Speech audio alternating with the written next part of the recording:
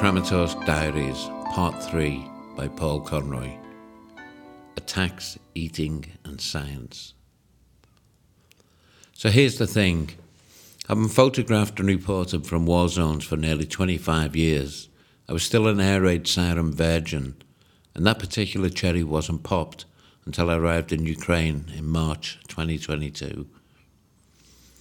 When I first heard the unearthly wailing in Lviv, I stood rooted to the spot, mouth slightly open, thinking, what's that racket? The Lviv air alarm is accompanied by a stern, repetitive voice ordering people to the shelters. Curious, I sidestepped into a doorway to observe people's reactions. I have to report that the good folks of Lviv were having none of it. They continued about their business with an apparent disregard for the consequences. Does anyone ever go into a shelter? I later asked my friend Yaroslava. She shuffled her feet slightly and muttered something under her breath. Speak up, I said. Occasionally, but this is Lviv and most people don't bother. We don't get many alarms and we rarely get hit.